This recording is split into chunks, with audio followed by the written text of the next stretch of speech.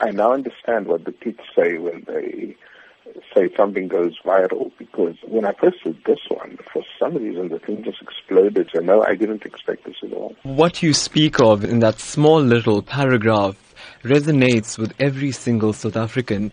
Help me understand what went through your mind when you watched that funeral service, seeing the entire nation come together like that. It suddenly struck me, that we take for granted the wonderful, wonderful ways in which, in moments of crisis, we come together as South Africans in such a beautiful way. And knowing Uncle Kathy, this was no accident. I mean, he put together, and his wife Barbara put together this funeral in such a powerful way, but also without making a scene about it. So there's a lot of those things that if you just looked again, you'd see amazing examples of solidarity, of interracial friendships, of interfaith community. And would you say then THAT Kathrada has achieved a great deal of his objectives of creating a non-sexist, non-racial, democratic South Africa? No, absolutely. When THAT Kathrada died, I had a sense, of one of the last of South African royalty, almost, as Neville Alexander used to call them, the Walter Sisulus, the Nelson Mandelas, and Governor Mbeki, and of course, THAT Kathrada.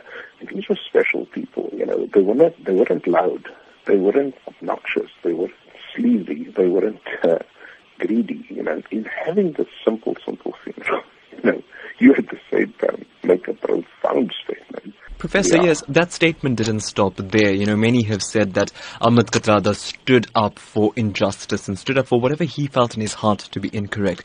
He did it again in death by the Kathrada family asking the President of the Republic to not attend. Your thoughts on the way THAT Kathrada stuck to his guns even at the end? If you listen to the letter that was read out at the funeral by former President Kgalema Motlanthe, it was a plea. It wasn't sort of, you must step down or else, It was very much, look at the country, look at what's happening, look at what you're doing, Don't you think it's the right thing to do, And so even in the way he makes that plea to the President, he exemplifies greatness.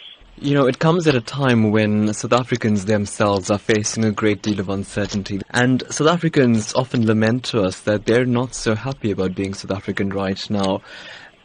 And then you see something like Mr. THAT Kathrada's funeral.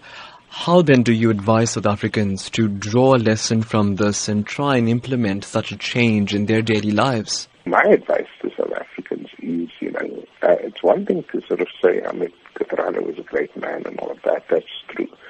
It's another thing to say, let's draw inspiration from his life and let's get up again and continue the fight against injustice, inequality, corruption, and the like. That, I think, is the real message of the funeral and the man.